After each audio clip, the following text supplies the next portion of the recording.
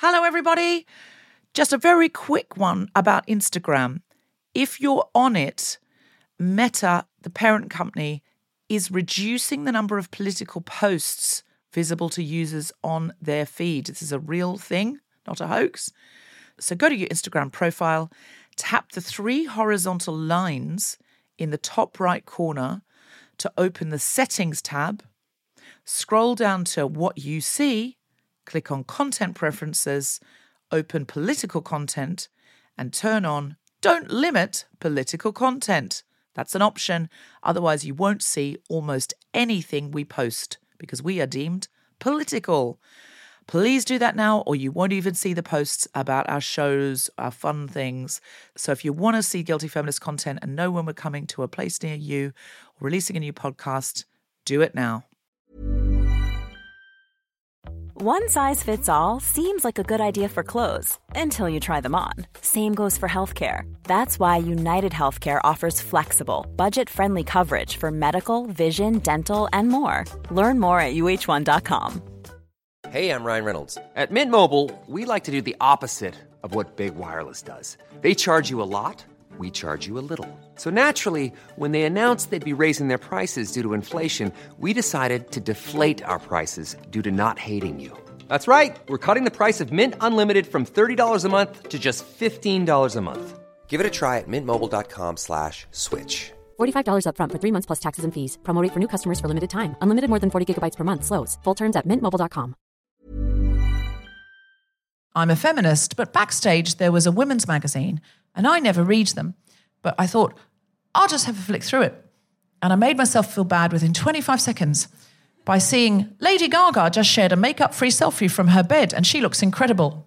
And I thought, I don't. I would never share a makeup-free selfie in a fucking million years, but if I did, it wouldn't be from my fucking bed. And if I did, it wouldn't look like that. I looked at her, she looked fucking perfect. She was not makeup-free. That was a big, big, big lie. And within 25 seconds, I'd hated Lady Gaga and myself.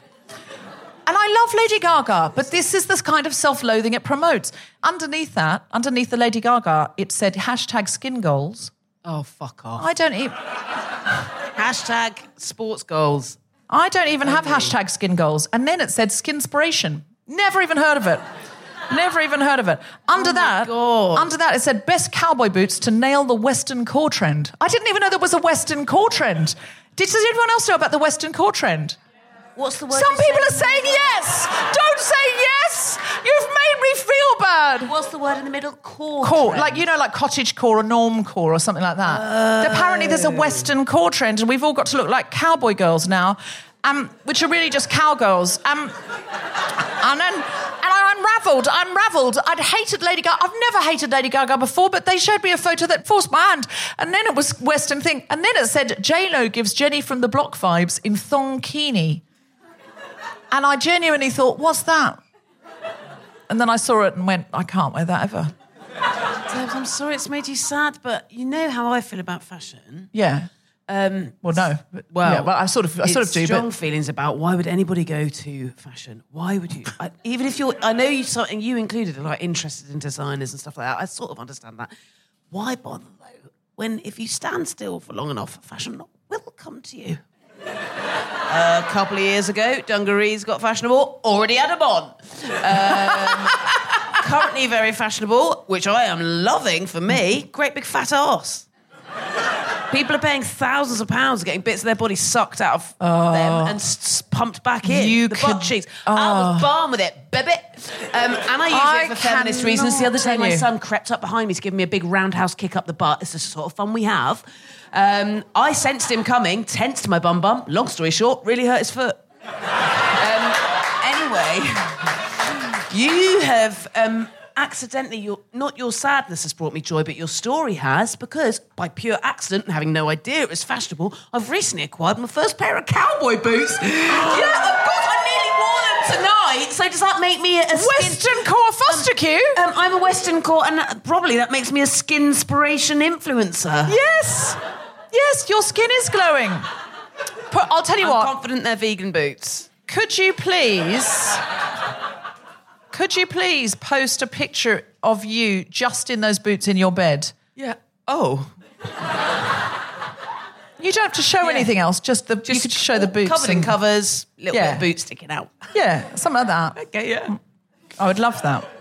With no makeup, and it's a selfie on the bed. I'm a feminist, but out loud recently, alone, you're right. It's never a bad time to have a Tic Tac. Actually, I reckon I misheard that, and it was a smint. Was it? I fucking knew it! I can hear a smint. Wow. If anyone else has got a confectionery they want to shake, and I can guess what it is. That's my new shake and guess. I'm a feminist, but out loud recently, I was at home, thank God. I dropped something, and I went, oopsie diddly. It's not a feminist curse, is it? I don't deserve to ever get laid again. Not just, oopsie diddly. Yeah. Who am I? That undermines your feminist credentials altogether. Oh, you've got a child, though. You can't just say great big fuck cunt, can you? I sort of often do, actually. Yeah, okay. I'm a feminist, but at the moment, I'm a playwright as well. I know it's very exciting. I'm rehearsing a play that's going to be on at Chichester that you'll all come to because we're friends now. It'd be weird if you didn't. The other day, I was having such a nice time. Right? It's really intense doing a play, but I just love it so much. And I've just got amazing cast and really wonderful director and just very brilliant supportive team and everything. And it's really, really, you're doing rewrites and you're cutting things and, But I actually said to someone, I think I'd have been really happy being miserable and unfaithful on Broadway in the 1970s. Just like really miserable. You know how all of those playwrights like Neil Simon and Edward Albee and Arthur Miller were miserable and unfaithful, and they were all having massive affairs, unprotected sex in every direction, all had this massive existential angst. They were doing plays, they were part of a community, they get really upset, they got a bad review, and I just thought, I would have loved being miserable in the 70s on Broadway. I just had a real thing, and I said it out loud, and the person I was with said, you've only named male playwrights. And I was like, well, I mean, it's not my fault Broadway forgot to make any women famous in the 1970s. And if I had said Wendy Wasserstein, would you have known who I meant? You've just made that name up. No. Wasser? Wasserstein. Okay. Wendy Wasserstein. Would anyone have known who she was? Exactly, because they forgot to make any women famous, and the ones that were famous at the time, they forgot to continue the fame. That is not my fault. Fair play. I'm a feminist, but earlier to procrastinate from writing my I'm a feminist buts, instead of doing something cool like reading or knocking one out, I deep cleaned my kitchen, including refilling and reorganising all the different pulses and legumes in my Kilner jars. Nice. One clap. Nice. No, don't. One must never ask. One must be offered. But may I say, if you are going to offer, you can't just offer one. I'm a feminist, but I wasn't going to tell you this, but someone wanted to give me a present. No, you're right. You're right. That's Paul. I'm a feminist, but someone a family member offered to give me a present, and they said, what would you like? And I said, I'd like 2 hours with the tidy fairy. Here we go. I can't believe I'm telling you this. It's really not down here, but it's just reminded me of that, and I feel I need to confess it. So the tidy fairy is a person who comes around to your house and she shows you how to be tidy. And Deborah's paid a cleaner who's allowed to touch her stuff. No, she's more like... it's more like, you know, when you're a teenager and your mum would tidy your room and say, now it's tidy, can you keep that like that and keep like that, and no shoes on the bed? She's like that. It's like being allowed to be a teenager again and have a mum come and help you tidy it. Yeah. But she says things like, we should get baskets for this, and then she gets baskets, and then she puts all the different cosmetics in the basket, and then I'm meant to keep the right ones in the right basket now. Yeah. But that was my present to myself. I was asked, what would you like for a present? And I said, 2 hours with the tidy fairy. Lovely. No one seems to think that's unfeminist, so I'm going to do another one. People are writing down the name of the tidy fairy and saying, I also want that service. Tell me where to put a basket. Listen, I want less chaos. I want to wake up and know where everything is. Less chaos. I It's want... common don't want clutter. I want to know where things are. I don't want my bra to be on the floor under a T-shirt. I want my bra to be in the bra drawer. And I want there to be a bra drawer. Is that too much to ask? I'm a grown-up. I should have not got a bra drawer? Well, I have, but the bras are all end up mixed up in the socks drawer. They're just in the socks drawer and the T-shirt drawer or something. And I really want the bra drawer to just be the bra drawer. And I'm at a point in my life where I think that should be a thing. It's true. I feel really strongly about it. I even in my bra drawer, there are also goggles. What? I found everybody in my family's swimming goggles in my bra drawer today. I can see why they would have... a number for your fairy. I can see why that could have got mixed up, though. Goggles do look like bras. Just eye bras, aren't they, really? Oh, yeah. Bras for the eyes. That's what they are. Underwater eye bras. Underwater eye bras, I get it. Or a bras out of water day goggles. Do you see what I'm saying? Yeah. They're just basically really nice. tit goggles, aren't they? Yeah. That's it. And actually, the direction of my tits, that could be quite useful, actually. Sort of an elasticated harness round the back of the head. Yeah, it's a tit goggle. Sort of try and bring them back up to a normal, respectable height. Yeah, I see that. I'm a feminist, but I'm thrilled at just how many strangers are contacting me to let me know that the first episode of Good Omens has a naked John Hamm in it. Whoa. I have had hundreds of messages, literally hundreds of messages going, did you know John Hamm is naked in Good Omens? But the trouble is, it's not sexy naked. He's like a spirit or a demon or an angel or something. I don't know. I mean, I've watched it and I still don't really know what he is. He's like an angel. Is he an angel or something? Thank you. He's an angel. The angel Gabriel, that's right. And he doesn't know he's naked. So he's walking down the street not knowing he's naked. Everyone's staring at him. And then he comes in. That is some seriously good acting. He doesn't know he's naked. I don't know, like, even on my best day as an actor, if I could walk around naked in the opening scene of something as a character who didn't know they were naked. Yeah, but he really sells it, that he doesn't know anything's wrong or anything's weird.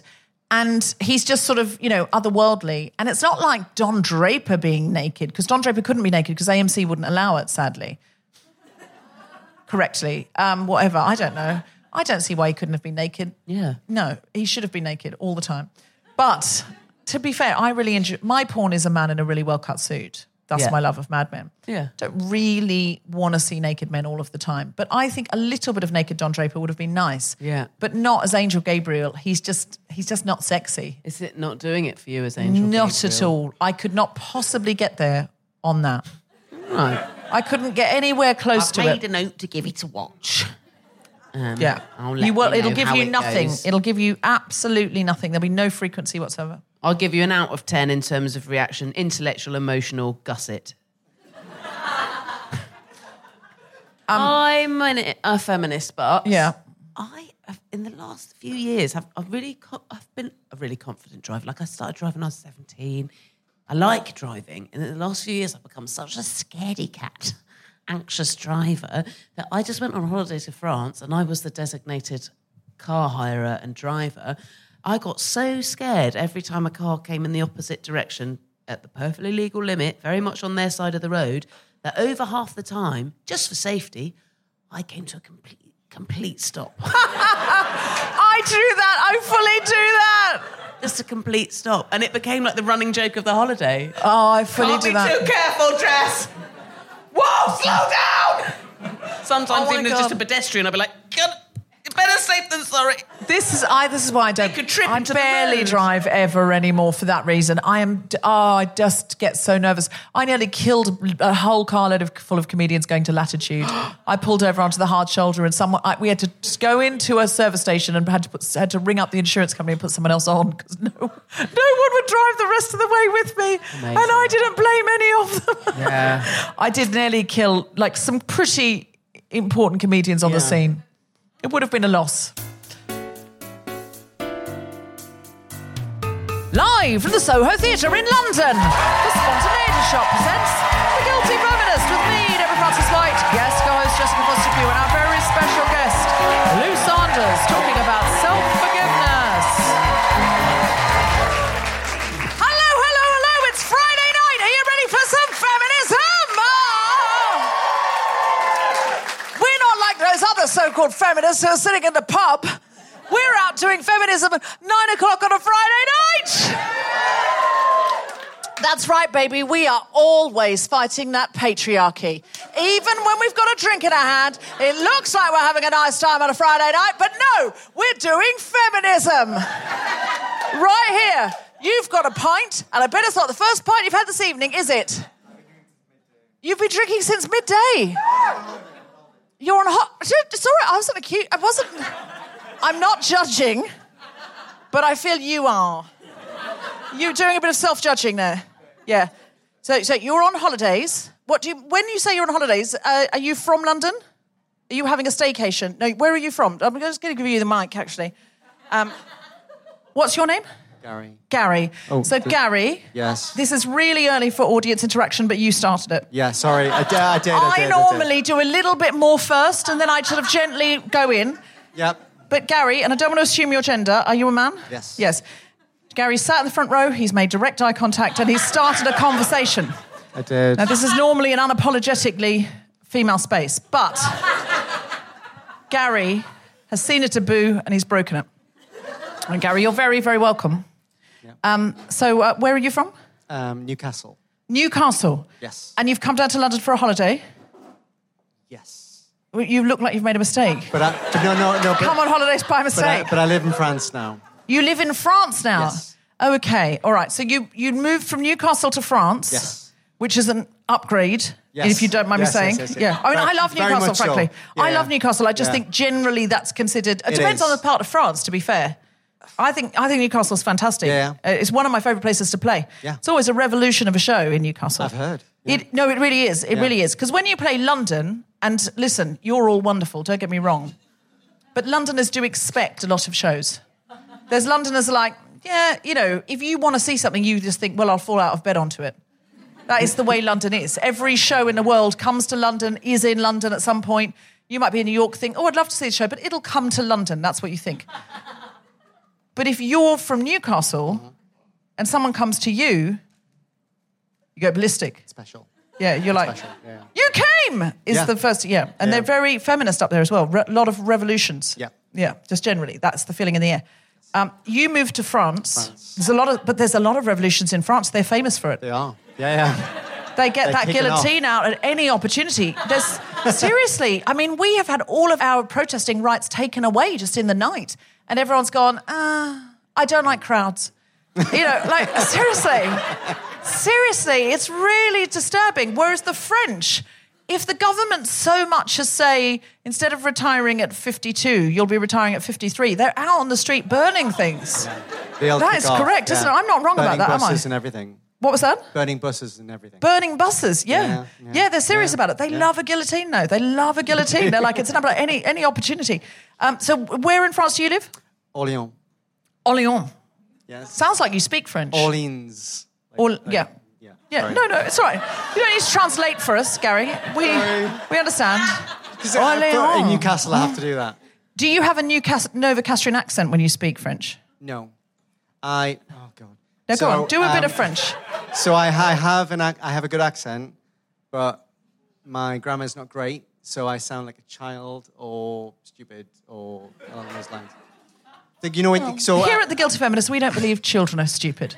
I didn't say We believe that children are our future. Treat them well and let them lead the way. That's what we think. But we agree with Whitney. Yeah. That's all I'm saying. Yeah, okay.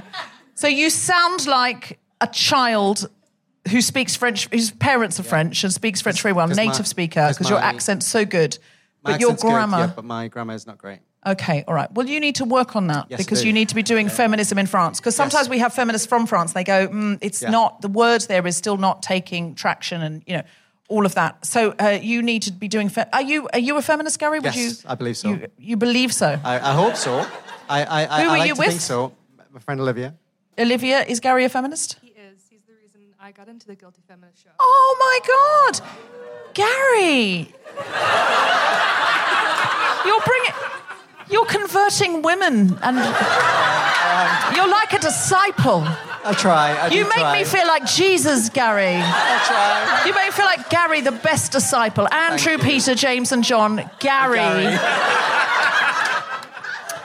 Yes, absolutely. Yeah. Well, listen.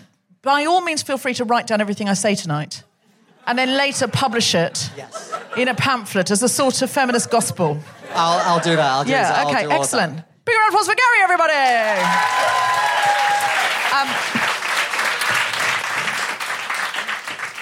I've been asking a new question at the beginning of the show, and this new question is this. Who thinks they've got a feminist job? Give us a cheer. What? I know that my audience, you're being shy, because I know my audience is made up of three kinds of people. First, people who work in a directly feminist capacity or with refugees or illiteracy. Two, people who work in the NHS or some other saving the world environmental campaign in capacity. Three, people doing PhDs about Virginia Woolf. That is, and I swear, I've never had a show where I haven't had someone doing... just give us a cheer if you're doing a PhD at the moment. Well, this is the first. So give us a cheer if you've got a PhD. Yay. There you go. This audience, they are so advanced, they finished their PhDs on Virginia Woolf. What was your PhD on? Isotope geochemistry, woman in STEM. Boom. You run the PhD program. Thank you. Oh, thank you. Thank you. What PhD program do you run? Global Health and Social Medicine. I thank you. Do I know my audience or do I know my audience? Give us a cheer if you think you have an unfeminist job. Yes. People more willing to admit that. People don't... it's Britain. People don't like to brag. But people are happy to be self-deprecating. What's your unfeminist job, can I ask? Lawyer? That is not necessarily unfeminist if you are doing secret Trojan horse feminism within that job. So, for example, in the last show, there was a woman in the front row and she said, I do HR for an investment bank. And everyone went, ooh. And, I mean, you know, she declared herself as an unfeminist job person. And I said, are you doing any Trojan horse feminism? She said, yes, of course. I took the job on to infiltrate the investment bank with feminism. So I have, every single time there's someone in my show with an unfeminist job, they're like...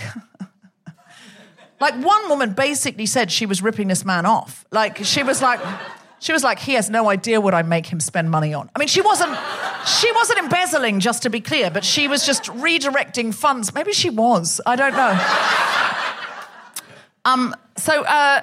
Do you do any Trojan horse feminism? No. Okay. Not at this time, Your Honour. Is it that it's so secret, Trojan horse feminism, that you can't say? No feminism. Don't worry, after tonight... Is this your first time at The Guilty Feminist? It is. Okay, well, there you go. After tonight, you will leave here changed. We will corrupt you in a way that when you get back to your job as a lawyer, you will have a completely different motivation and goal, and your purpose in life will shoot through the roof. Your employment opportunities will diminish, but... You will be fired within 6 to 8 weeks, but God, it'll feel good. Now, anybody else reckon they've got a less feminist job? Less feminist job? Less feminist job than lawyer? Yeah, who said Who said it's not bad talking to me. I'm a lot of fun. It's not like a normal comedian. I'm not going to shout at you for having a job. What do you do? You're a camera assistant? That's incredibly feminist. Do you know how much we need women in film? Why is camera assistant not a feminist job? Are you shooting? Hold on. Do you mind, Gary, getting... You are my helper now. Can you get the microphone back? What's your name? I'm Alice. Alice. Hello, Alice. Hello. So can you tell me what's unfeminist about being a camera operator? I'm not an operator. I'm very much an assistant. But but what would a man say that he was? If he so much as fucking touched a camera, if he could identify a camera in a lineup of other technical equipment, you go, I reckon I can operate that with the right YouTube video. Yeah. Would I call myself an operator? Yeah. Would anyone else? No. Is that relevant? Not at the moment. What? So you're an assistant to the operator. So what do you do? Do you pass the operator stuff? Do you get staff? Do you do things that they tell you to do? All of that. All of the above. Yeah. Is the camera operator ever a woman? No. Never. Not in my experience. Not in your experience. You've never had a female camera operator, so you've got to be the first in your experience. I'm sure there are there. Of course there are probably many, but you haven't worked with them. Yeah. So if that's what you want to do. I'm the only woman in my department. You're the only woman in your department. Yeah. So why do you find it unfeminist? Because I feel your very representation is feminist. Well, it's sort of like, I feel like I let a lot of things slide in the department, and you sort of feel like you have to become one of the lads in a sense. And I feel like that's not feminist.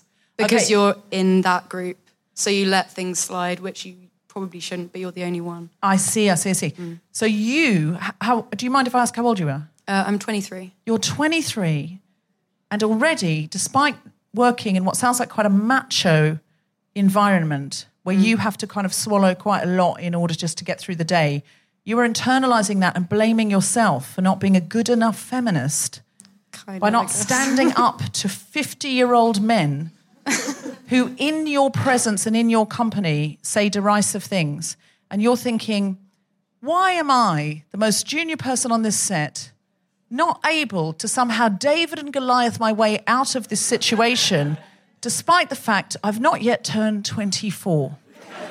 That's what goes on inside the head of women. Oh, it must be your fault. It must be your fault that these film sets are all run by cunts. And that you haven't decunted any of them yet. You haven't hoovered the country out of the patriarchy. Would be nice before your 24th birthday, while working in an entirely male-dominated environment by trying to change the representation levels. I mean, I don't know that you can call yourself a feminist at all. Get out. I know. There's the door. It's been nice. We might be called the guilty feminists, but we've got standards. Mate, you're doing amazingly well by just being there. They're just being there, and we love you. And can you tell me just one example of something that you've had to let slide to see if we together can come up with a great comeback that will make you look good and put you in a better position while also telling them, how to fuck off. Oh, precisely. God. I don't know, not off the top of my head. Not off the top of your head, okay. But, yeah, I get called a lot of darlings and sweethearts every other minute. Okay, I've got a good one for that. I've got a new personal trainer. He's a touch Alan Partridge, but he's really making me stronger. But I'm getting really good definition, so we'll let it slide. Now, he calls me darling a lot, but he is from Yorkshire, and I really do think it's a Yorkshire thing, not a sexist thing. But you're saying yes. Can you confirm that? Because it's Yorkshire. It is a Yorkshire thing, isn't it? I mean, it's always hard to tell, but he seems very sweet. And so, but I really hate it. So I thought, I just came up with the brain. I thought, how can I do this without making it seem like, without having a thing about it? So suddenly I came up with this brainwave while I was lifting a kettlebell. And, there's not enough oxygen going to your brain when you're doing that. And I shouldn't have approached it. What I said to him was, I said, I'm really, really enjoying personal training with you. I feel I'm really getting someone. I really like you. And it's just a thing that I had another personal trainer. This was my cover story. Oh, my God. I said, I had another personal trainer who used to call me darling and sweetheart a lot. And I really didn't like him. And I really do like you. And it just reminds me of him. So is there any chance you could call me Deborah or Deb? And his face, he went, sorry. Oh, no, I'm just from Yorkshire. And he just saw right through it. It was pathetic. He knew it was just embarrassing for everybody. So don't try that. I'll try. I would just, you know what I do in that situation, in a work situation? I just call them schnookums. I've started calling them all ladies. Do you call them ladies? I go up to them and I'm like, excuse me, ladies. They don't like it. They look at me weird. They look at me weird and they go like, what did you just call me? Excellent. It's very funny. You are already a horse made of feminism, made of Trojan, made of feminism. Is it Kathy? Alice. I did a mnemonic in my head about a book I had as a child. It was a different book. I had Kathy in Wonderland. Now... Big round of applause for Alice! Okay. Thank you very much. Give us a cheer if you listen to The Guilty Feminist at home. Give us a cheer if you don't know what you're at. Okay, notice how those cheers are less feminist. Can you see that? They're just like, well, we're not in our power yet. So this is a feminist podcast. It's being recorded live. If you don't know what a podcast is, it's radio that no one stops you making. That's why women do it. And you'll catch on as it goes. But for now, are we ready to start the show? Then please welcome to the stage my incredible co-pilot, my favourite and yours. It's the wonderful Jessica Fostekew.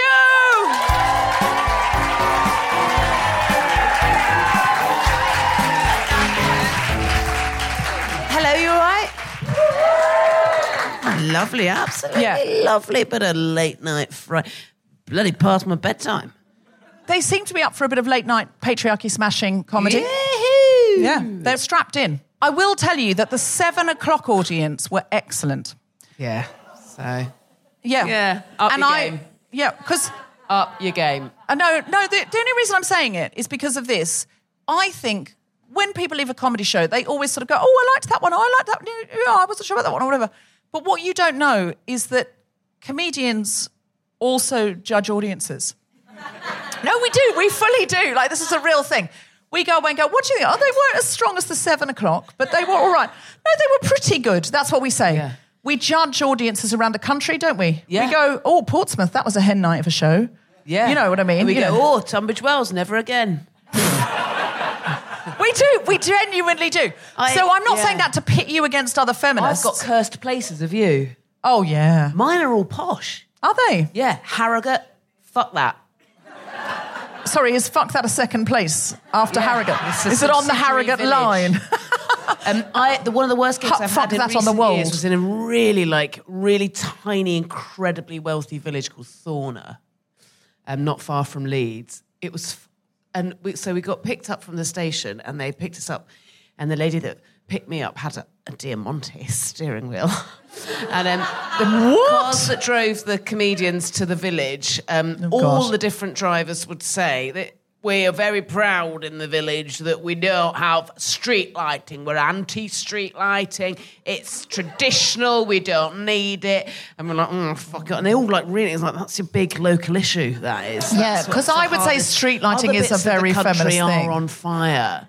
Yeah. But you're ever so proud that actually we've argued again and again that we don't want lamps on in the night. Women, you think, great.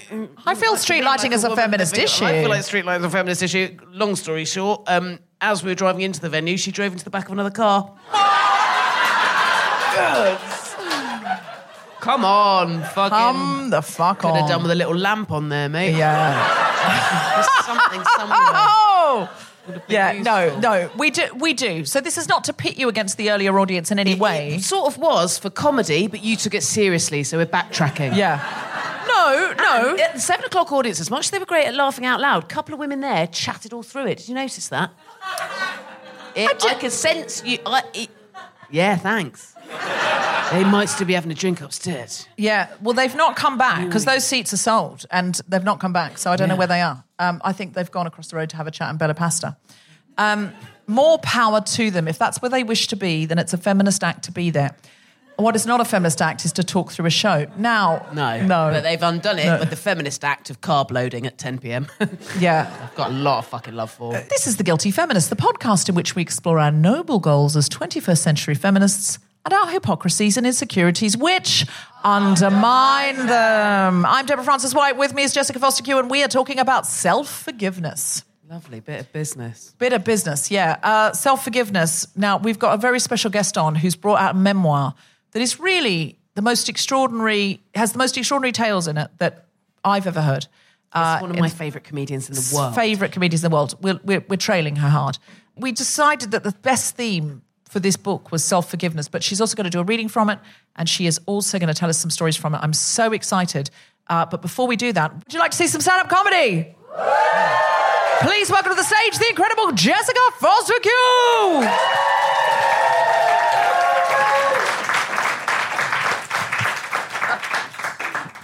I've made a terrible mistake here. I thought, wow, what young... I'm basically having a bit of a midlife crisis, and I hope it's mid. Could be the end. Well, actually, driving-wise, I've got ages. I'm driving very safely. Basically, I thought, now, what the young cool cats are doing is bringing their laptop on stage with them. No one's doing it. And now that I'm trying it, I get why. This is too hard. That is a bit of notes. Do you remember notes? Just old paper notes. It would have been much easier. I mean, there is a chance I could try and remember it. Would you like me to hold it for you? No, Deborah, that's too much feminism. No, it's about ageing. I'm ageing. I've had a big birthday. Don't guess. You might say 50, and it's 40. I am edging closer and closer then. Not sexy edging. Edging, shuffling, closer to death, and I can feel it, and I don't want to feel it. What's annoyed me about turning 40? A number of things. One, I've had an unjustified wobble about it. I had a wobble about turning 30. I got interviewed by someone and they were like, oh, so what was the wobble about turning 30? And I was like, well, in fairness, at age 29, there were so many things I knew I wanted. And I not only didn't have them, I had absolutely no idea how I was ever going to get them. I wanted to love and be loved. I knew I wanted to have a child. I wanted my career to have so many more things. I wanted to be allowed on the podcast, on the radio, and the television. I didn't know how to make that happen. I wanted to own my own home. You know, there's all these things I wanted. And they were like, oh, and you've had a wobble again at 40 of you. And I was like, yeah. And they were like, about those things? I was like, no, I've got those things. I think now the wobble is that my face is melting. And I don't think that's justified, is it, intellectually? I wasn't allowed a wobble. I shouldn't be allowed a wobble. I think my issue is, I remember in my 20s how old 40 sounded, and I don't feel that old. And I think the issue is, I feel like I've always had a bit of accelerated ageing. I feel like I've always presented as older than I am. I'm confident in telling you I was born as a particularly wrinkly baby. By the age of 9, I already loved red wine and blue cheese. I had a waistcoat selection. By the time we were in our teens, I would go to the nightclubs with my friends. That's what they wanted to do, but I spent my entire time there begging individuals one by one to come home and play Scrabble instead. Long story short, I'm thinking about giving my 7-year-old power of attorney now. And as much as I don't feel old, I keep doing old behaviours. Or just things coming to me that I just didn't expect to start happening to me yet. Here's an example. I was recently waiting to cross a busy road. It's by the South Bank. Do you know when you cross out of Waterloo over to the Rivery bit, that really busy bit? And I was waiting there with tens and tens and tens of other people, waiting for the green man, because I'm not a monster. But 2 men in suits crossed anyway, chatting away, and cars were screeching, audibly screeching to a stop for them. That didn't faze them. They didn't even let that interrupt their conversation. It certainly didn't speed them up. They just continued to cross this sort of bit of dual carriageway. And out loud, as that was happening, I went, "Kill them!"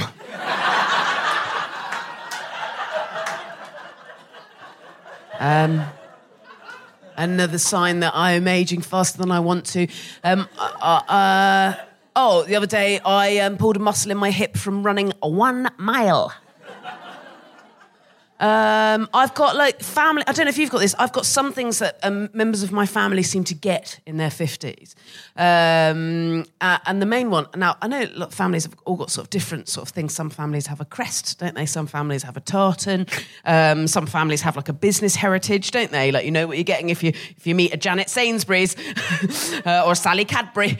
My family. What is my family's legacy? Well, around that age, we have a thing, and I've started to do it early. We have a thing. It's an involuntary thing. Prepare yourselves. It's pretty sexy. When anybody, it's in my mother's line, this DNA. When any of us open a door, doesn't matter what gender we are, if any of us, when we open the front door to any home, we go, woohoo!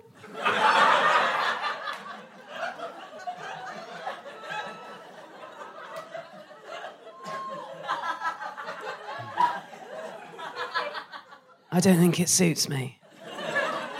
And we can't not do it. I can't physically not do it.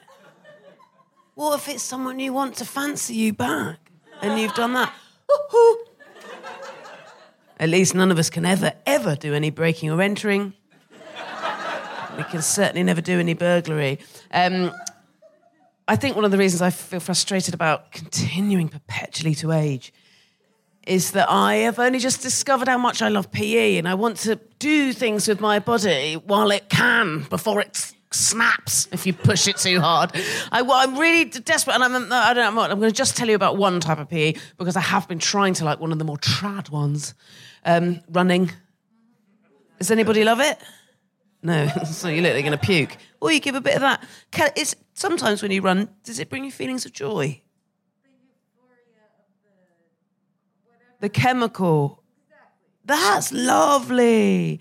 I'm still waiting for that. I get filled with feelings of a sort of sense of...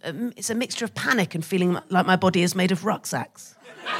But I'm going to stick with it because I would like that. And I only believe you should move your body if it brings you joy. And I think there's probably types of movement for everybody that will bring you different types of joy. It's going to be different for different bodies, etc. But I want to be able to run. It feels like a relatively decent life skill. As a feminist and as someone looking at the world as sort of quite obviously on the edge of apocalypse. So I did the Couch to 5K. Brilliant. What a clever app. If you've ever done it, it is extraordinary. It's just like you pick a celebrity from a treasure chest of national wonders and marvels. There's like runners, but there's also comedians. I got the brilliant Sarah Millican. It's like one of my favourite comedians in the universe and all history. And if you've never done a Couch to 5K, I recommend her doing it because basically she makes it really funny and lovely. In fact, she's so good at it that when I was doing it, I found myself actually hearing her like in my mind's eye, sort of spurring me on when I was doing other things that I was deluding myself that I was enjoying. But actually they were chores. Do you know what I mean? I'd be washing up for the third time that day and I'd hear her there going, "You're doing amazing. You never thought you could wash up for this long, but look at you now. You should be so proud of yourself." I'd be doing the 15th load of clothes washing that week and I'd hear her there going, "One more load and if you want, you can have a banana." I'd be cleaning the toilet, the worst of all jobs, and there she'd be going, "For as long as you can, continue to breathe in and out through your nose." Oh no, I've remembered the wrong one. And in that moment I realised, actually, I don't think it was running 5K that I was ever particularly interested in. Actually, I think it was probably just compliments from a superior comedian. That'll do. Jess Fostekew, everybody! Jess Fostekew, everybody.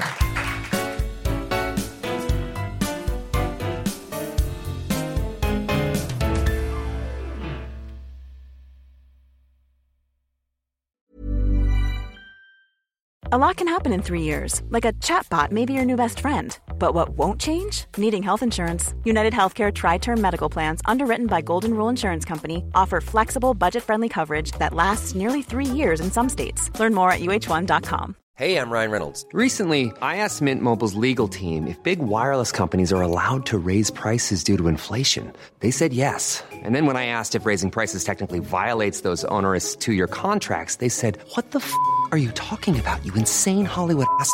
So to recap, we're cutting the price of Mint Unlimited from $30 a month to just $15 a month. Give it a try at mintmobile.com/switch. $45 up front for 3 months plus taxes and fees. Promo rate for new customers for limited time. Unlimited more than 40 gigabytes per month. Slows full terms at mintmobile.com.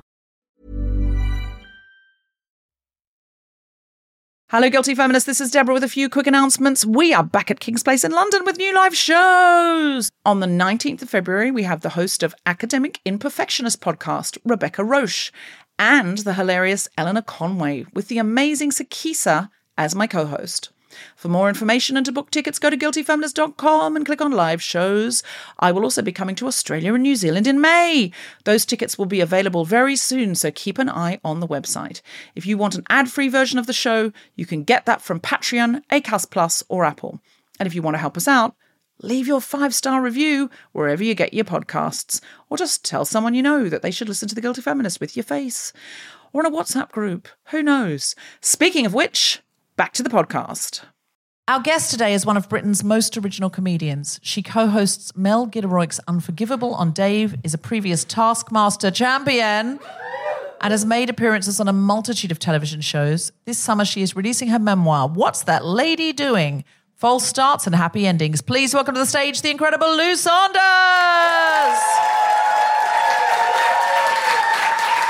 There she is. Hello, darling.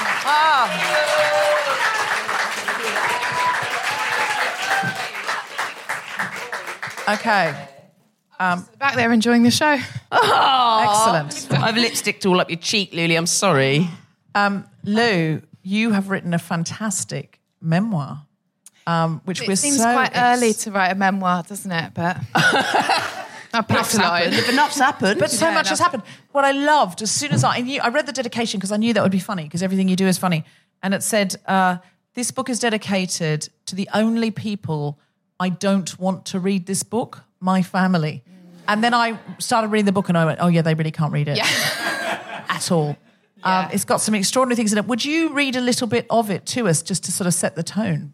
Yeah, I'll read a little bit. I've never done this. Never read out loud before. No, Never read out loud. Don't you have to when you're a child and stuff, though? I've never been on stage. That's not true. Consummate professional. What it is I've never read a bit of my book out, so I'm actually a bit shy and nervous. Is that cool? No, I'll tell you what. Gary will be your emotional support man. Oh, thanks, Gary. Gary loves The Guilty Feminist. Yeah. Do you know Lou?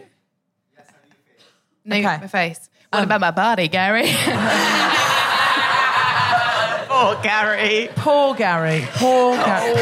Yes, I know your face. What? No, okay. That was a lovely expression. That was all. But they didn't see that. So, don't be sorry. Why are you sorry? Don't be sorry. No, that's a woman's role.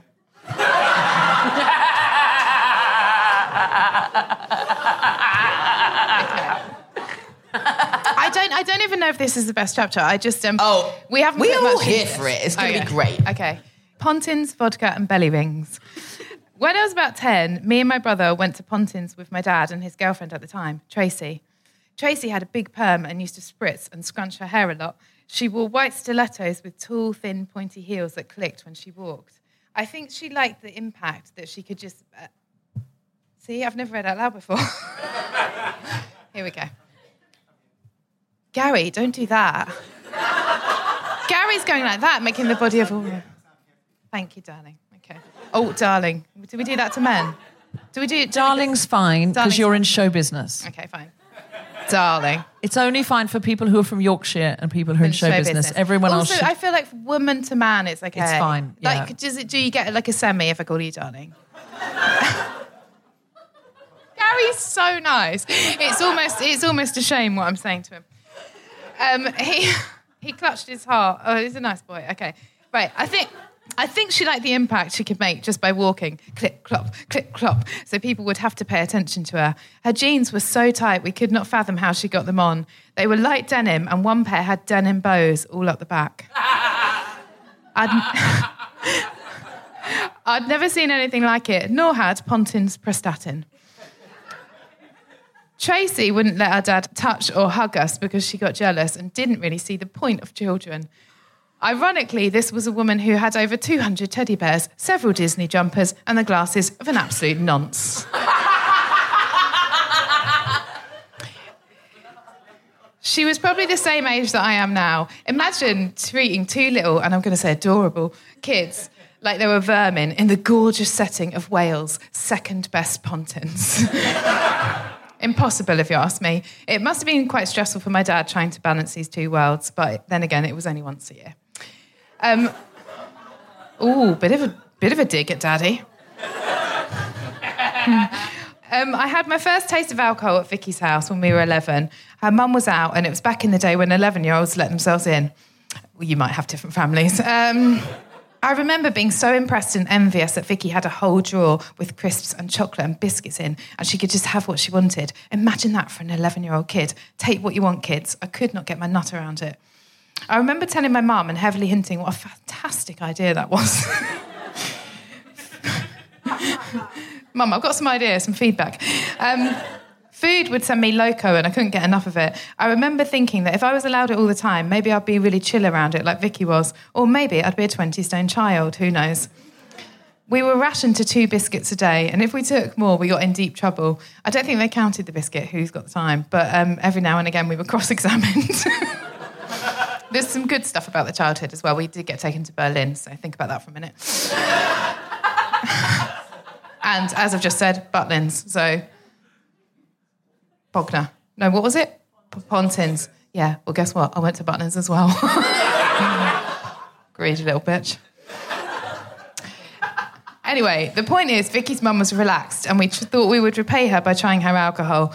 We went for the whiskey and I remember this sensation. It was hot and heavy and it was as disgusting as it was thrilling, but it warmed my throat as it went down and then it warmed my whole body. It was exciting. I felt like it was a portal to another world. I remember thinking, okay, I'll be back for you. Even though it was a thrill, I don't remember sipping alcohol again until the age of 13 when I really bloody went for it. I went to my first nightclub when I was 13. That's absolutely insane that they let me in. I was with some older kids, but they were only 15. It was a nightclub on Margate Seafront full of underage kids and perverted men. In the club, there were some posters of a beautiful 15-year-old called Tiffany that the bouncers were not allowed to let in. She'd previously been drinking in there and her mama found out. Her mama then insisted they put posters up of Tiffany's face to say that she was barred because of her age. At that age, I think that's one of the most mortifying things that could happen. I'm not saying I would have preferred to be abducted, but... Last I heard, Tiffany was modelling in Norway. Maybe the talent scout saw the poster. And that's it. Thank you. Lou Sanders, everybody. Thanks. So, I want to ask you about a couple of other things in the book. I love your writing style. One thing that I wanted to ask you about in the book was there's a really, really good... It's hard to take her seriously when she's looking at her phone, isn't it? No, but I'm just looking at my notes. I'm just looking at my notes. I was going, this is the wrong page for my notes. Sorry, let me do it again, but like a professional, so that we can edit that bit out of the podcast. This podcast is about 10 minutes long, isn't it? Okay. Lou, in the... I'm going to try to be like Parkinson. You don't... I mean, Graham Norton, they edit loads out. I'm just like Graham Norton. He probably has a phone as well, and he looks on his notes and he goes, you're Judi Dench. Says on my phone, you're Judi Dench. Could you... Judy, there's a bit in your book where in a nightclub... You're Judy Wench, because of your show title, Wench. Judy Wench! Yeah. It's funny if you know that her show is called Wench. Hench as well. Yeah, it works. That one as well, yeah. My favourite story in the book is about you being a drug dealer for a day. Yeah. Can you tell us a bit about that? I was a drug dealer for a day. What happened? What happened is, so I lived on the Holloway Road. I worked in a pub. I lived above the pub. That was dangerous. And I was absolutely pissed. And this guy used to come in the pub. How old are you? 18. And in my prime. And this guy... this guy used to come in and he wasn't my type and he just got out of prison. And he was not for me, so I slept with him. And, back in the day where you did these things. And then he said, look, do I have... it? But the sex was so awful as well, and he was really bigging himself up. He was literally... Anyway, why am I telling you this? It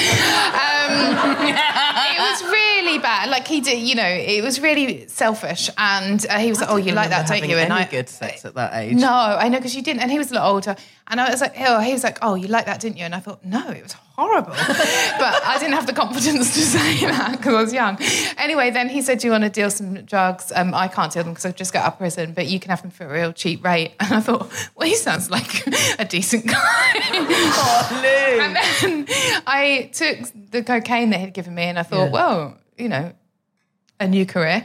I wasn't going to deal big. I was just going to get some holiday money, and I was only going to deal if people came to me because I thought it was unethical if I sort of was pushing it on the street and also a bit dangerous.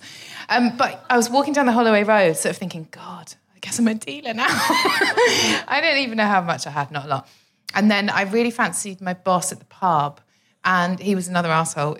I had no idea this would go this way. And I fancied him so much. And then after our shifts, we had a drink. I had a pint of water and I went, yeah. And I was trying to be sexy. I was like, yeah. And I drank this pint of water.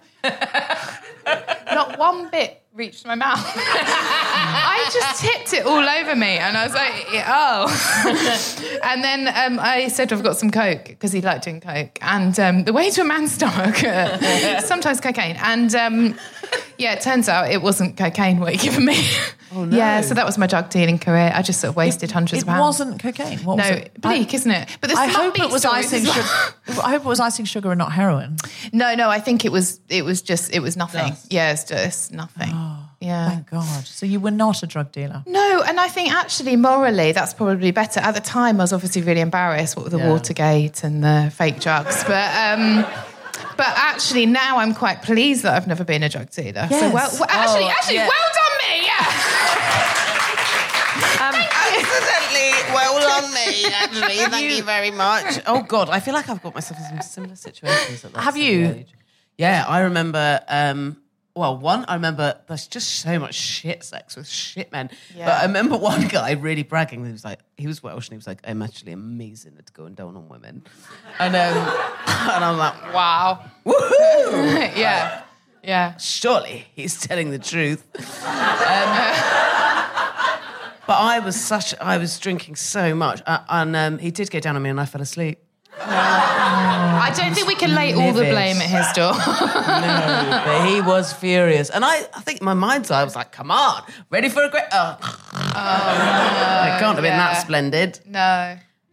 But also I remember working in a pub around that age as well, and I remember there being like an older boss and there being loads of coke, and that was my first tries of all of those things, and it was also... And I fancied the boss, and I stayed up really late. I didn't tip my drink all down my face, but I did snog him for so many hours that I then had like a burn rash all over my face. Oh. But there was no pretending what it was so obvious that it was from the particularly stubbly old man that ran the fucking pub. No. And it took like 10 days to heal. You had pash rash for 10 days. Pash rash for 10 days. All over my 19-year-old face. Well, this goes quicker than chlamydia, though, on the upside. Yeah, so that does go quicker than that. This Great. This is why we're talking about self-forgiveness, because I think we've all got things in our past that we just feel like, how could I have done that? And who was I then? And what was I thinking? That we would never do now. But I think when we suppress them, when we suppress guilt, it becomes shame, and shame carried in the body is luggage. And it actually weighs you down. And it's really just good to kind of get it out. You know, like... Maybe that's why running feels so hard. Yeah. Because you're weighed down by the shame. I think... 5 stone of shame. I think, women are made to feel guiltier for this kind of misdemeanor than men. When men have a story like that, it's like, lads, it was so funny because I was a dealer for a day. When a woman tells that story, you tell everything with great... comedy, and you have a sort of escape clause of a sort of Lou Sanders escape clause of being so whimsical with the way that you tell the story that you somehow distance myself. Yeah, a little bit. Whereas I think a lot of times when men tell stories, it's like, "Oi!" And when women tell stories, it's like, oh, you did that. And so I quite like that you're telling stories, that you're being so honest. Was it difficult to be so honest? I think the big difference is, though, is time. Like, I'm not that person anymore. So I think then it is quite cathartic to lay all the disgusting things you've done into a book. There's things I won't tell. I would recommend it. There's things I won't tell that I did when I was younger. I just don't. I just still... That's think very classy, Debs. I don't know. But you're not exploiting it for money. No, I think it's not that. I think someone told a story in the rehearsal room the other day about something that happened when they were a small child, and it was such a simple, sweet, innocent thing that happened. But a similar thing happened to me, and I didn't share it because I sort of still think I am 4-year-old me. Do you know what I mean? Did you get off with your brother as well? No. I'm joking. It was my cousin. No.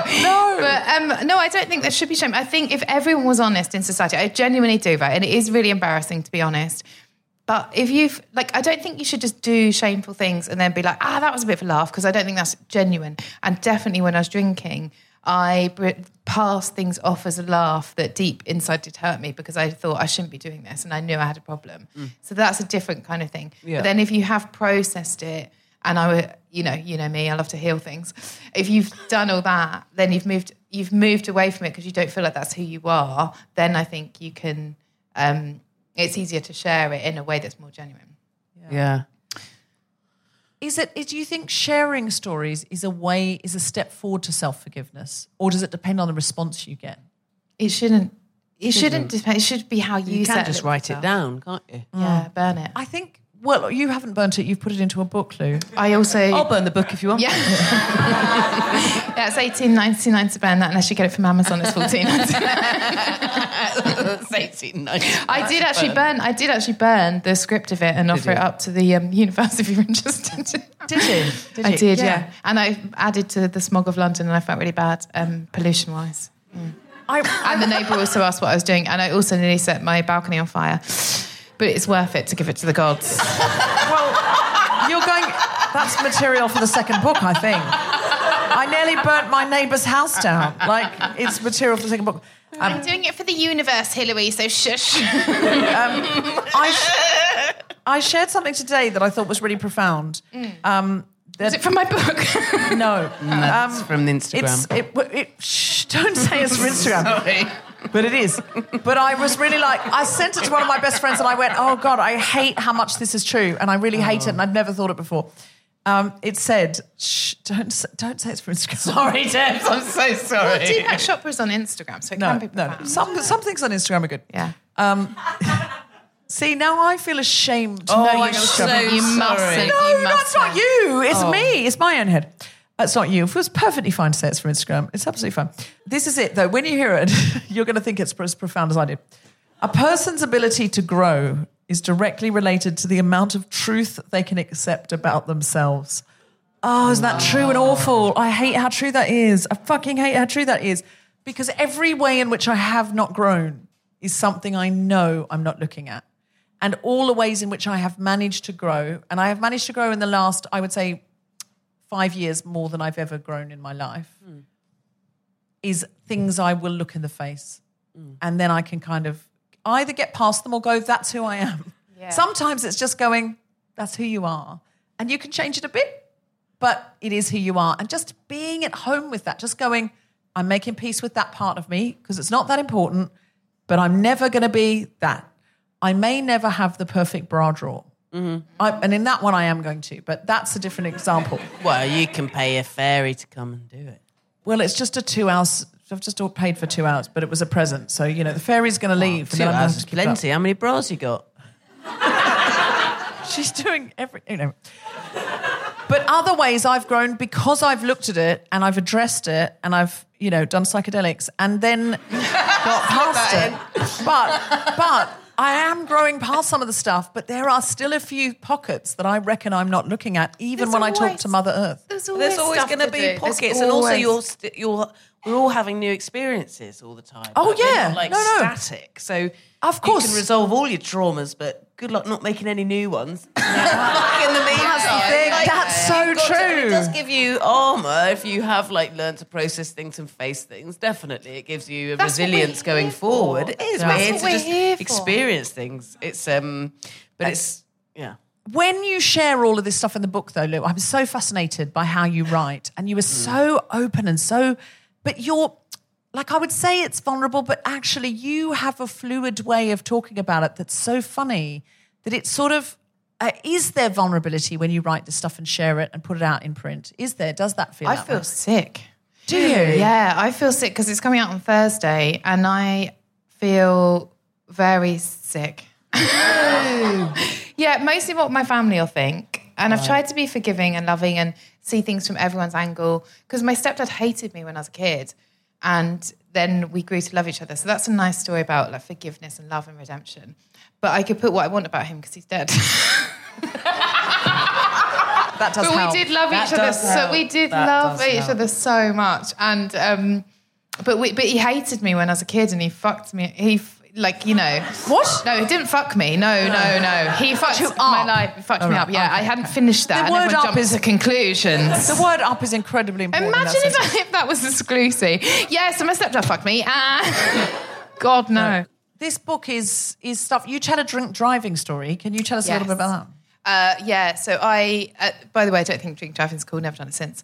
Obviously, it's a heinous thing to do, but I was 17 and obviously drunk. So, but I thought it was the slowest police chase ever.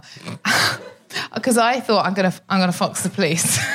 What an idiot, drink driving. But also they knew me, they knew my car. So it was a really stupid thing to do. But so they were behind me and I thought, I'm gonna trick them. So what I did is I indicated left. Yeah. But I turned right. 5 miles an hour. they were on to me. And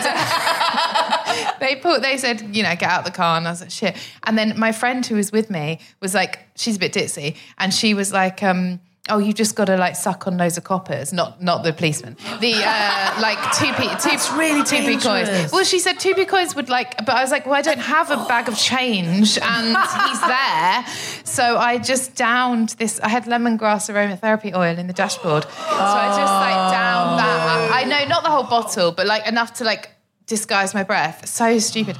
And then he was like Alan Partridge, so he's there sort of, I can't really remember, but I think he's putting notes into a dictaphone, and he's going, on arresting, she proceeded to drink half a bottle of lemongrass aromatherapy oil. No. Why? And then were you sick? No. And then then they took me to Margate police station. We took his car in the end. And you took his car? No, a police car. They didn't let me drive there. And I was like, come on, son, get in. But no. Hop in, drive. I'll drive you. See, I'm slow. No, and then when we got to the police station, it was unbelievable. There's all these police people standing around me, right? And I was sort of thinking, it doesn't need 12. Imagine that taxes have really gone down. It doesn't need 12 of you to stand over me. And they were all going, you could have killed someone tonight, which is absolutely fair enough, actually. But I didn't like the mentality of them all sort of, on top of me. And so I started really playing up. And they said, I was really being like cheeky. And I was going, yeah, I know you'll fancy me, but the uniform doesn't do it for me. Wow. And I was going, yeah, it doesn't need all of you, but I know I'm fit. And they were going, there's cameras there taking what you say, so it will be read out in court. And I was like, bring out the DVD, baby. And then they said, and they walked me over to the desk and they said, do you want a lawyer? And I said, I want the best in town, baby. And they said, you're on benefits, aren't you? I said, yep.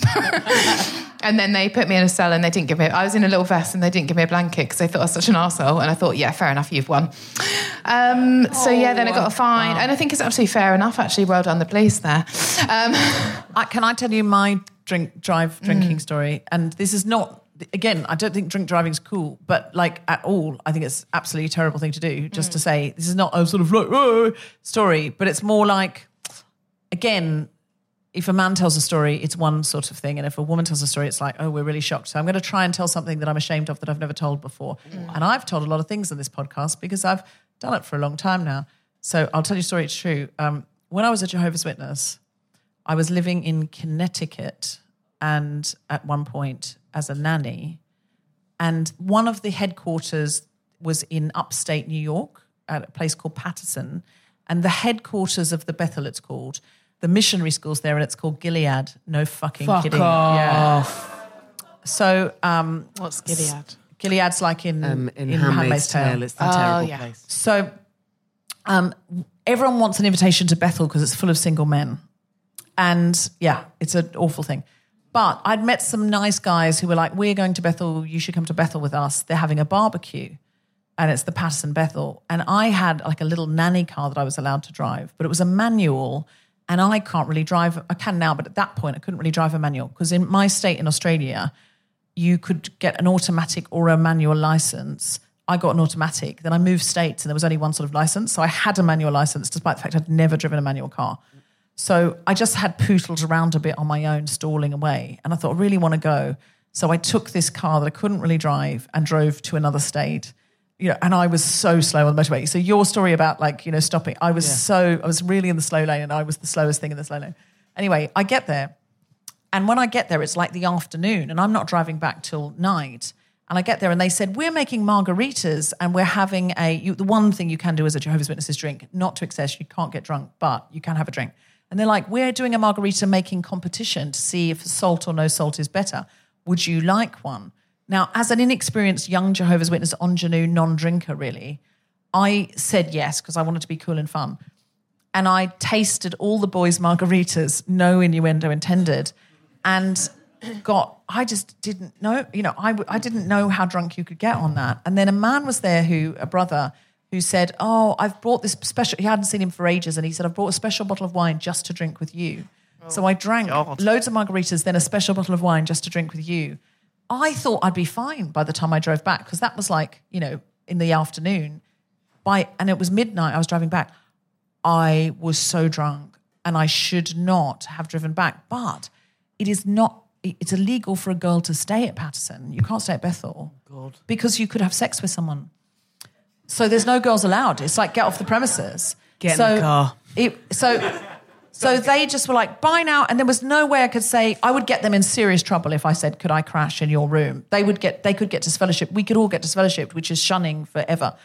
And like now that seems actually appealing from the Jehovah's Witnesses to be shunned for. Great way out. But at the time, I just did, anyway. So I just had to get in the car. And what you can't say is, I'm too drunk to get in the car, because you're not allowed to be drunk either.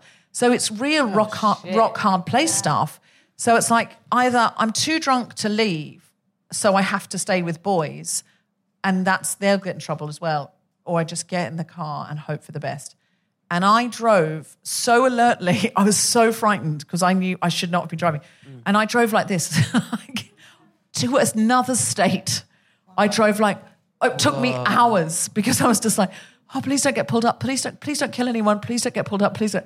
That is the last time I ever had a drink before driving. Absolutely, yeah. I was very ashamed of that for a long time. But now I look back on myself and I think, you were very young. And you were way out of that situation. You've driven on mushrooms loads, haven't you?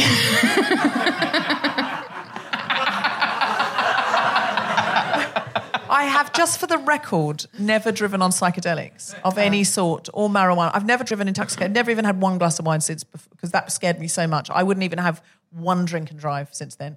I'm just like, no, if I'm driving, I'm not drinking. But it was very, very scary. But I look back on that person, I'm like, you were such a different person. It sounds like you were a better driver when you were drunk, though, judging by the latitude story. Although I do think, obviously, don't drink. That is actually true. That is actually true. Yeah, I definitely did a bit of... I'd work late in a pub, that same pub, actually, when I was 19, and down the countryside, and we'd work until midnight, and then you'd stay there, just carrying on drinking till 3, 4 in the morning, and then I would drive home. Oh my God. Jessica. And that was it was like that's absolutely disgusting. It was a 5-minute drive. Hey! I'm really joking. Imagine we all just turned on you. Listen to this in terms of the culture where I grew up. Everybody did it then. yeah. And I don't mean that makes it okay. No. But when I was a kid... Here's the main story, and I think this is worse, although it wasn't me doing it. This has got more shocking as time has gone on. I remember telling this story in my 20s, and people found it funny. But no. But here we go. When I was a kid, I used to go to a pub with my dad, and he would get battered, and I would play on my own in the family room and taught myself to play pool. Really cool upbringing. And he would drive us home, and it was my favourite because we'd play a really fun game. That I would encourage him to play, where he would drive as fast as he could at a stationary car and swerve away at the last minute. Oh my God. Jess. I was like a kid in the car going, oh my God, I feel so alive. I loved it. We did it. We did it every weekend. We are all... And then my cousins were down and they came in the car and I was like, you're going to have so much fun on the way home. Wait till Dad drives us home. We got in the car on the way home. I was like, woo! And my way more straight-laced, normal, healthy, happy parented cousins were like, and they got home and they told their parents and they were never allowed in a car with my dad again, ever. And my dad's not dead and I've told that story. Can I just say... Love that. That was a very different time, and we are all lucky to be alive. Yeah. And so if you're listening to this and you're a young person, we are all lucky to be alive. Yeah. Because we did that, all of us. I got pulled over. Many people did these things and are dead or killed somebody. Yeah, yeah. I got pulled over by the police for shaking a cake tin out the window when I was driving on the motorway. Why did you cake tin? What, getting the crumbs out? Cake tin out the window, yeah, when I was driving on the motorway. I can see that. It was a different time. It's a motorway. It was a different time as last week. The point is that I think I do feel better for sharing some of this because I just feel like... great about it. I know. No, it's I funny. feel That's these are terrible things that we did, but there's something about self-forgiveness coming from saying... I don't think it's sort of the whole point of the Guilty Feminist really is we say I'm a feminist but and other people laugh and then we go, okay, sometimes we all do these things. But there are some things that you should learn not to do and you must learn not to do if you're going to survive and if you're not going to hurt anyone else.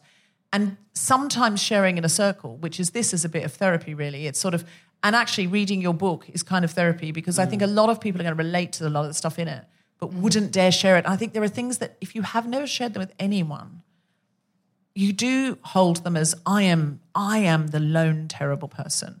And when you share them and then other people go, I've also done that and it was also inadvisable or even terrible, but I never did it again because I learnt from that. And so the learning I got from accidentally driving back from Bethel, from Gilead drunk, is probably better than me having one drink, then maybe two and driving, and maybe it was okay, maybe it wasn't. Because that cured me of ever doing anything so stupid again. And instead of me subtly going, oh, well, did I have 2.5? That's probably okay. I just had a no policy. So sometimes they're your biggest learnings. Yeah. And I think that book is all about your biggest learnings and your vulnerabilities and your fears. And I don't think you should feel sick because I think a lot of people are going to feel better because they're going to spend that time in silent therapy with you where they wouldn't share it with anyone else, but they will in their head share it with you. So I think you've probably done a great thing by writing it. Thank you. Let's not market it as silent therapy. Thank you. No, I think it's good. It's very funny, of course, because it's Lou. What's that lady doing out this Thursday? And where can they buy it? All good bookshops, somewhere where everywhere, everywhere. Yeah, everywhere book related. I mean, don't go into, buy it where you buy your books. Yeah. Lou Sanders, I think you'll really enjoy it. It's very funny, but also there are some genuinely terrifying, shocking things in there, and there are some trigger warning type subjects. But in a fun way. Okay, all right. Jess Fostekew, do you have anything to plug? I would love people to listen to my podcast, the Hoovering podcast. I don't know when this is coming out, but this autumn we'll have a tour for next spring going on sale for my new show, Metal. We've just been looking at the pictures. I would love people Fantastic to come and see that pictures. spring 2024. Lou, anything else we should watch or look at or go to because of you? Just buy the book. Just buy the book. Just buy the book. It's been a really wonderful show. Can I have a huge round of applause for the incredible Lou Sanders? The wonderful Jessica Fostekew. And everybody at Soho Theatre. Your good selves. And of course, Gary. You have been listening to The Guilty Feminist with me, Deborah Francis-White, guest co-host Jessica Fostekew, and our very special guest, Lou Sanders. The recording engineer was Grundle, Improv music was by Mark Hodge, the producer was Tom Selitsky for The Spontaneity Shop.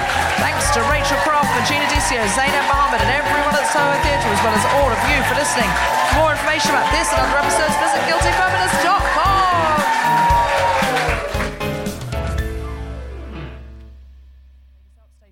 Heckler we had in the first minute. We're not allowed to talk about that. Sorry, no, we're not. Okay. But I love the idea. Tom said it'll upstage the show. The idea that we've presented him as a male heckler, like you'd have to preface. I'm afraid it's a woman footballer. Just to let you know, it wasn't going to be the strongest heckling. It was a male heckler. He did his best, but it was the male heckler. So. They just, you can't get them. You want a good male heckler, and you can't they get just the staff. I'll go book them because you can't find them. They're not enough doing it. I don't know about you. They just aren't enough doing it. You can't get two male hecklers on the same night, or they might both talk about dicks. This one did. Yeah, he did. All right. I'm going to do the opening titles. So I'm going to say... The Guilty Feminist is provided exclusively from Acast. Find it wherever you get your podcasts.